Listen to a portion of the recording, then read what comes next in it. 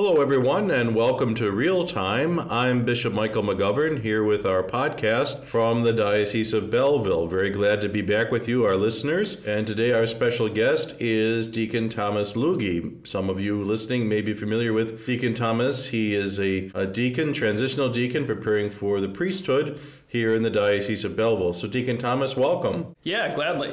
Good to be here with you. And as we start Holy Week, first question I want to ask today is, Deacon Thomas, tell us a little bit about yourself and a little bit about your vocation story. So I grew up with a Catholic family. Parents were very Catholic, very faithful. So grew up learning the faith, going to Mass, and definitely learning how important the faith ought to be in my life and learning how to make that a priority. Catholic grade school, public high school. So definitely kind of a variety growing up between the people that I was around and all of the different situations that I was in. I'd say fairly average, but with that great influence from my family. So that was a huge blessing. The first time you could say that the priesthood entered my mind was probably in third grade when a music teacher just kind of out of nowhere said, "Thomas, I think you'd make a good priest." And it just kind of struck me like, that's a compliment. Like, I'll take that as a compliment. I like the priests that are around me. So, but it wasn't super serious at that time, but it just kind of stuck in the back of my head as I got older. As I went through grade school, definitely keeping the faith a priority. As I went through high school, I started to think about it a little bit more seriously, but it wasn't really until junior year in high school that I started discerning with any amount of seriousness. And where were you in high school? Yeah, I went to Belleville West High School, so better than East. Okay, well apologies to our Belleville East alumni out there. Well, then, so you began reflecting more on the possibility of the priesthood, and then tell us what happened next. Yeah, so it was a lot of, I guess you could call it just hesitation. So there was definitely the desire for family life, to be a husband, to be a father. There was a lot of desires to do different types of careers. And it was just a lot of things up in my head. And everybody's asking the question, where are you going to school? What do you want to do? It was a very stressful time for me. And it shouldn't have been as stressful as it was, but it was. So I remember being like the stereotypical like poster for discernment, like walking around at night, walking the dogs outside and looking up at the stars and just arms out, "God, what do you want me to do?" And just asking every night for a sign, but no sign was given. Yeah, so it was after junior year, it was during a retreat that I just kind of had this moment when a priest had given his vocation story and just kind of accepted, "God, I think you're calling me to be a priest." And when I said those words in my heart, in my head, there was just this great wave of joy and peace that came over me and was a huge consolation. So I decided to start looking into seminary. I thought about going to Kendrick Seminary in St. Louis, Kendrick Glennon, for college seminary, but I ended up going to Franciscan University in Steubenville, actually. They have something called the priesthood discernment program that tries to be like college seminary. So I went out there and I started in 2014, graduated in 2018, and then started in major seminary or theology at Kendrick Seminary. Tell our listeners, seminary is the name of a special school that one goes to prepare to be a priest, or there's also Protestant seminaries for people preparing for ministry. What happens in seminary? What do you do all day in a seminary? That's a great question. I think a lot of times people think like you just read the Bible all day, right? Practice saying Mass. And that's true. A lot of our time is taken up in prayer. So a normal day looks like waking up and doing a 6 a.m. holy hour. It's this time of adoration. You go into the chapel in front of the Blessed Sacrament and you just talk to Jesus for an hour. So you have that in the morning, you have the liturgy, the hours that you're praying, that all the clergy pray and make a promise to pray. And the liturgy of hours would consist of Psalms and what else? Exactly. It's Psalms, it's reading from the Bible, it's these gospel canticles that you pray or sing together. So from Zechariah in the Gospel of Luke and Mary in the Gospel of Luke. Okay, good. Exactly. And what else would you study? I mean, do you study things like psychology, homiletics, how to preach, Old Testament, New Testament? Tell us about that. All of the above, yeah. So you get pastoral counseling, all these different types of counseling classes. You have, and I'm no expert in counseling, just throw that out there, but we are given some basics. Given different scripture classes, Old Testament, New Testament, Paul.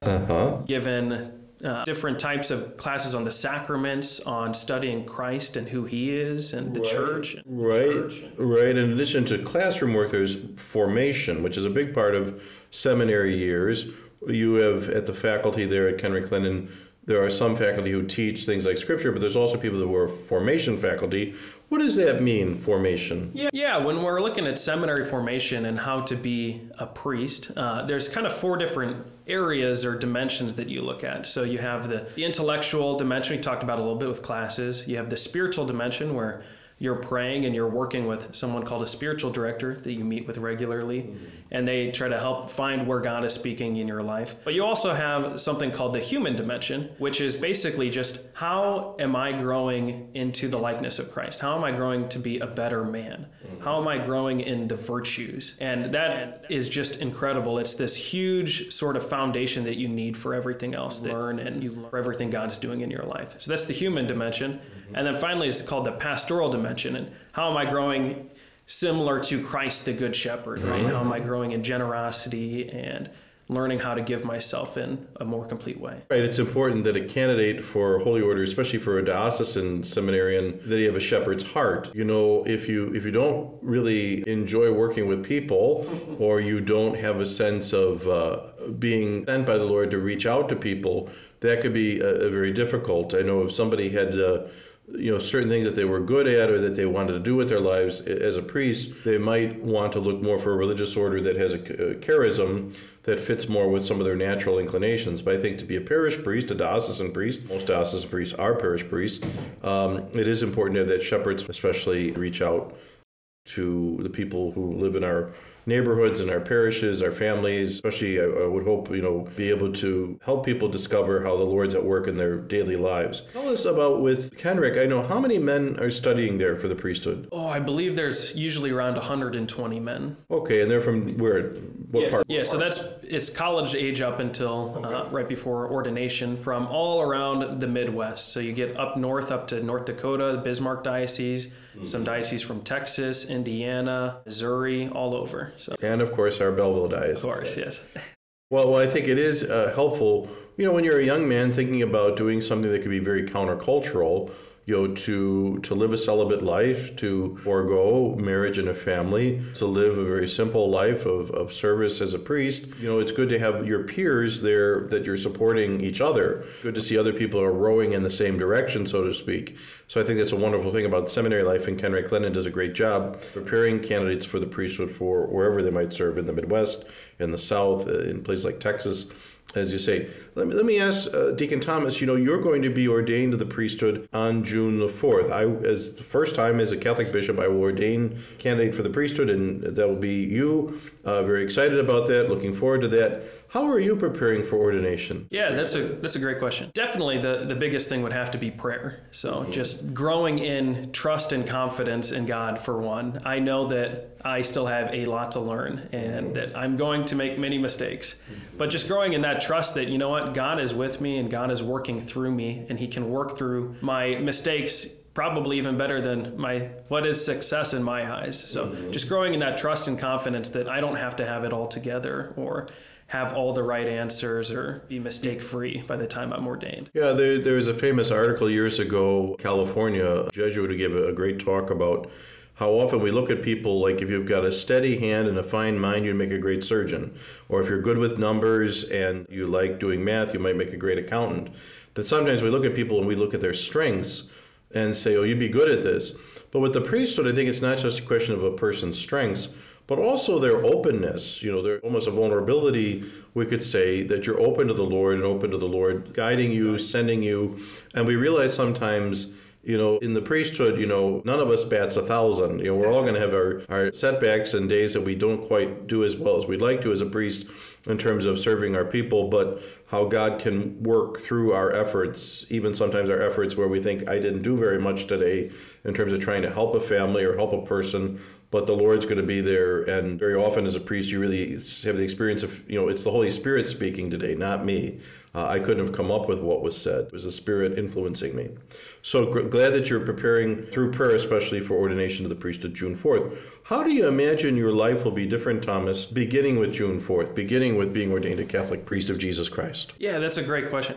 At this point in my life, a lot of my time is spent with seminarians at the seminary, is spent doing studies and things like that. When I'm ordained, I know that on one hand, I'm going to lose a lot of those supports that are built into seminary life. A lot of the structure, a lot of the fraternity that just comes so easily at seminary with so many great men around.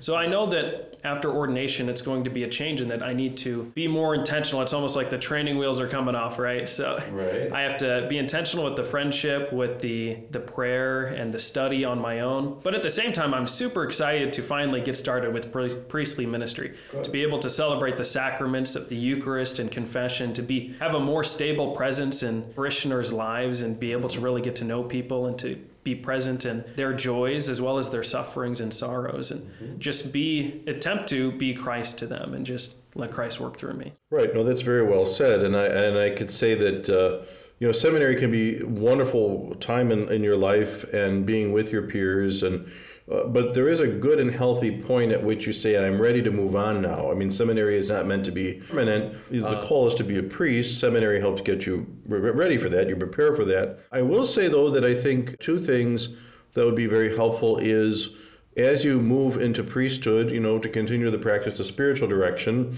I think we always are in need of that person we can speak with honestly and openly every month. And I think that's important. And then also, even though you won't see as much of your classmates or friends, do make plans to get together with your peers. Even if it's once a month you get together for a meal or something, that's a very important and healthy thing to do. Because that's a big change, going from the support of 120 young men in the seminary to then going out to your parish. So some advice there for you. Now, just today, as we have a good audience here for our podcast. In fact, we seem to be having a lot of young people tuning in to Real Time. So let me just ask this, Deacon Thomas, do you have any special words for our listeners, especially for young people who are perhaps reflecting on their lives and life's direction? What advice or what would you like to share with those folks today? Yeah, similar to my own life, the most important thing will just to stay close to our Lord in prayer, right? So we know that God speaks in the quiet. He doesn't speak in the storm and the earthquakes. He speaks in those times of silence. So just to have that time each day to kind of take a moment of silence, take even 5 minutes just to sit and reflect and remember that you're in our Lord's presence and that He has a plan for you, and whether you see it or not at that moment, He is giving you the grace and the strength and that light to discern it. So just prayer and silence, stay close to the sacraments, being in a state of grace and receiving confession regularly is one of the most important things for removing any obstacles to our Lord's voice. And just that continual strength in the Eucharist, that's God's presence and that's where He's going to be with us. Yeah, and then finally, just to have that trust and confidence that, He is with me and He has that plan and He'll reveal it in His own time. Absolutely. I mean, the Lord's very generous that way. And I think, as you said, being a steady, regular person of prayer is going to help tremendously. And might I just ask, as we conclude today, Deacon Thomas, what's something that you think will give you joy in being a priest? Like I mentioned before, being present in people's lives is going to be huge. And just being able, especially that presence in the sacrament, where that is where Christ is working most clearly through me. And just to know that this is where I get to exercise that spiritual fatherhood that God is calling me to, and that this is what I was made for, is to be giving myself in this way. So. Right. The reason I was born, the reason I came into the world, as our Lord said. And let me just say, Deacon Thomas, when people ask me what gives me hope, as I look forward to, for the first time, ordaining a man to the priesthood, as I will ordain you priest on June 4th, this gives me hope, that ordaining you, to know that the faith will continue, to know that the sacraments will be celebrated with devotion, with great love, to know that you have such joy in your heart and deep relationship with Jesus that you want to share with people, that gives me hope. And so for our listeners today, I want to say, we're grateful to God and to you for your vocation. We're praying for you that the Lord fill you with the Holy Spirit on June 4th in a way that you live out of your ordination, the graces for the rest of your life, and always serve the Lord joyfully. And that's my final word today for our show and for you. Always, always be a joyful priest. So it'd be wonderful to have Father Thomas Lugge here in the Diocese of Belleville beginning June 4th. So great to be with you, Deacon Thomas. Looking forward to your ordination. For our listeners, we hope that you have a blessed Easter and Easter season, and continue to pray for Deacon Thomas Lugge and for an increase in vocations to the priesthood and religious life. If you're interested in learning more about vocations, Father Joel Sipe is the vocation director for the Diocese of Belleville, and he can be reached by contacting our diocese, Father Joel Sipe. He's currently the pastor of St. Andrew in Murfreesboro. So again, thanks to all our listeners. Thank you to Brianna for producing today, and we look forward to our next podcast. Spread the word. Let other people know that we have these real-time podcasts with Bishop McGovern, and I'm looking forward to speaking with you again very, very soon. Thank you. God bless you all, and have a blessed Easter and an Easter season.